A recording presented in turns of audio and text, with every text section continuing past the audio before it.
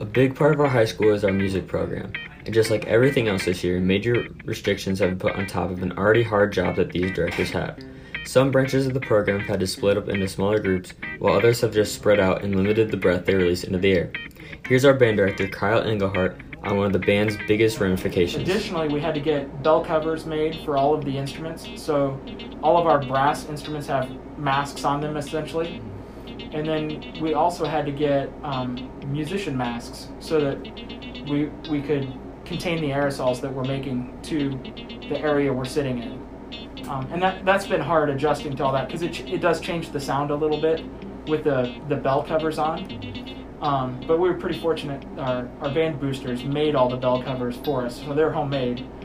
Purchased the fabric, and then we had 24 different families sew 540 different covers. Obviously, COVID has put many difficult implementations on every part of our program. One of the most common responses I received from these directors was that one of the most challenging aspects COVID has put on their sections is that masks have made it much harder to hear the person next to them to see if they're in tune or not. Biggest changes are obviously staying 6 feet apart.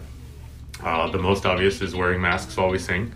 For one of the ensembles, we have had to move to the auditorium, which isn't as confined as a space as the choir room. I think the adjustment for the students has been more than it has for me. Being that far apart with something covering your face and trying to sing, but also trying to hear the people next to you has been, it took us about 2 weeks to get used to doing. But at least it's with the mask, it's hard to hear. In this room, there's always blowers on, so it's hard to hear, and everybody's spaced apart so much. So that's been a challenge. Seniors have really had to step up to the plate this year and take charge to help out the directors. These students in the orchestra have done a whole lot of good to the branch. Oh, Michael Gudenbauer, he is kind of our, he's like Mr. Enthusiastic. And then Mindy Lee is Miss, like she's the one that kind of takes charge when we need, she's like the quiet leader, but she's in charge of tuning everybody every day. And like if I had to be out quarantined and there was a sub in here who knew nothing about music, I think the class would just continue to go on, no problem. The kids would really, which I wouldn't be able to say that every year, but the kids are really good about just listening to each other and there's a lot of kids who have a lot of enthusiasm in there. It kind of rubs off on everybody else. Although no in-person concerts are scheduled for this year, all branches of our music department will be holding some sort of virtual concerts throughout the year, and that's been a big part of the students' motivation, even though the music department has gone down in the amount of students compared to last year. So be on the lookout to hear our wonderful music department take the virtual stage. We're working on doing virtual recordings. We'll have, we're trying some multi-camera setups and also some high-quality microphones.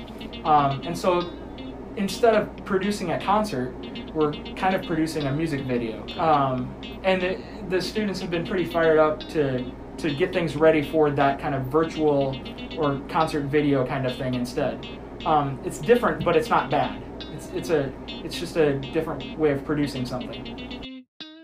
We're going to do some virtual things where we might record during the class period and then release that out later. Ideally, I would like to record the kids here, and then I also have online students who Zoom into rehearsals, have them sing along and make a video recording and edit their videos in so they're part of the ensemble. We're either going to live stream them or do some kind of technology thing where you mash everything up together, which again, that is not my forte, so I'm not sure about that. I honestly, the date for our concert is coming up in October, and I honestly do not know at this point what we're going to do something, even if it's just record the class for that day and send that out to the parents, in which case the virtual kids wouldn't be included. So I'm not sure. My hope is to be able to invite the virtual kids to an evening where we wear our concert dress, we're on stage, spaced apart pretty well, and do a recording that way. But I don't know if the virtual kids will do that, because I can't require them to. So I'm honestly, to answer your question, I'm not sure how we're going to do concerts at this point, but we will do something.